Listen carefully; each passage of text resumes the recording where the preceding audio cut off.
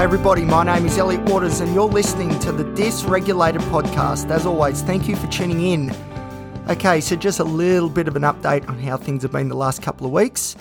And if I had to describe it with a word, it would be flat. We have been flat as a tack, which is very, very frustrating. To put, or to use an example of that, I've just sort of woken up from, or not just sort of, I have woken up, I think, from a 16 to 18 hour sleep. And I think that goes to show how flat we've been, because this whole sleep thing, sleeping during the day, it's reared its ugly head again. So it's been a bit of a challenge. So I guess, yeah, we're sort of in a bit of a depressive slump the last couple of days, but, you know, we're going to try and get out of it, obviously. So one way that I'm trying to do that is I just went for a walk before in the sun, which was good because I've been asleep and in bed for so many hours now that I haven't seen much sunlight. So I went outside, went for a bit of a walk, got some sunlight, and I am feeling a little bit better because of it. So that's the good news. The other big sort of news, I suppose, besides how my mood has presented itself, is that we're on a new medication called lamotrigine. Lamotrigine is a mood stabilizer. Now, down the track, I'm going to do an episode on mood stabilizers in general, but definitely lamotrigine. But the idea of this medication is that it is going to pick me up out of these recurrent depressive slumps, move our baseline upwards. So when we do spiral, if so, we don't go as far down as we ordinarily would, and the frequency of which will also dissipate as well, hopefully. That's the plan. So lamotrigine as a mood stabilizer is a bit different to, say, lithium. Lithium, which I've also used extensively, is very good at putting a cap on the extreme highs, the mania, the hypermania, whereas lamotrigine, on the other hand, looks at the other end of the scale and tries to bring up our baseline out of that depressive sort of zone. There's a few side effects associated with lamotrigine, which I haven't really seen much of yet, but I'm going to explain that in a future episode, because side effects at the moment is a big story of my presentation. Although I don't think that lamotrigine is providing too much trouble with side effects just yet. Admittedly, I'm on a very low dose. We're titrating upwards very slowly, which you have to. But with my other medication, clomipramine, I'm finding I'm having quite a few side effects, which is making things very difficult. But then you've got to do a risk-benefit analysis. So I don't mind side effects if I need side effects, if it's a necessary evil, if it stops, this is clomipramine, if it stops my obsessive thoughts, for example. It is a trade-off that I'm willing to engage with. The question is, how well has it been at stopping my obsessive thoughts? I think I've said before, about 70-80% seem to be stopped, which is great. But the 20 to 30% that are still getting through are still quite severe. And I'm hoping, combined with the lamotrigine, we might be able to turn the dial down even more on the intensity of these obsessive thoughts that are getting through, and also the frequency. That would be good too.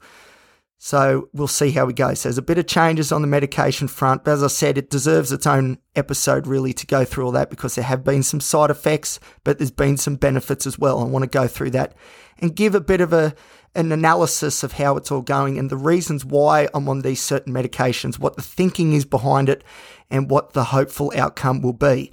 But yes, we're being very flat, which is a shame, which is annoying, but at the same time, let's see how I can put this.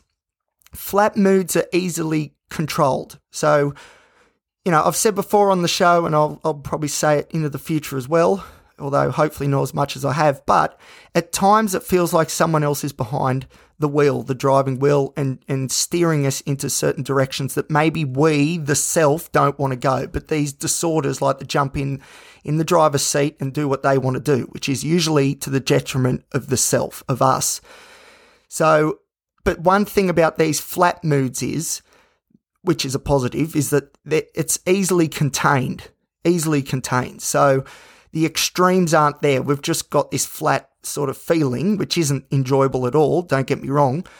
But at the same time, our behaviours and even the content of our thoughts, etc., is within manageable parameters, which is good. We don't have those extremes either end of the scale, whether it's way too manic or way too depressive. We don't have those extremes. So as bad as flat moods are, because they are, that's definitely not the goal. We want to do better than just being a flat mood all the time. But one of the positives is that sort of mood as it expresses itself is within controllable parameters. So there you go. So that's good. So we haven't behaved or thought in particular ways that are overly concerning. It's more just this bleh feeling that we just want to blast out of, which I'm hoping in time the lamotrigine will play a big role in that. So we will see. I'll keep you posted, of course, and I will do that episode soon, all about my medication regimen at present, what we're trying to achieve, and maybe some of the downsides as well, because unfortunately, these medications aren't perfect and side effects ensue as well. And that's definitely part of the story here. So, but that's all to come. And also what's coming soon will be the next DBT skill that I want to teach you. The radical acceptance episodes seem to go down really well, which is awesome. So thank you to everybody who has listened and engaged with the content. I'm really excited about this because, these episodes about the DBT skills, it's really positive.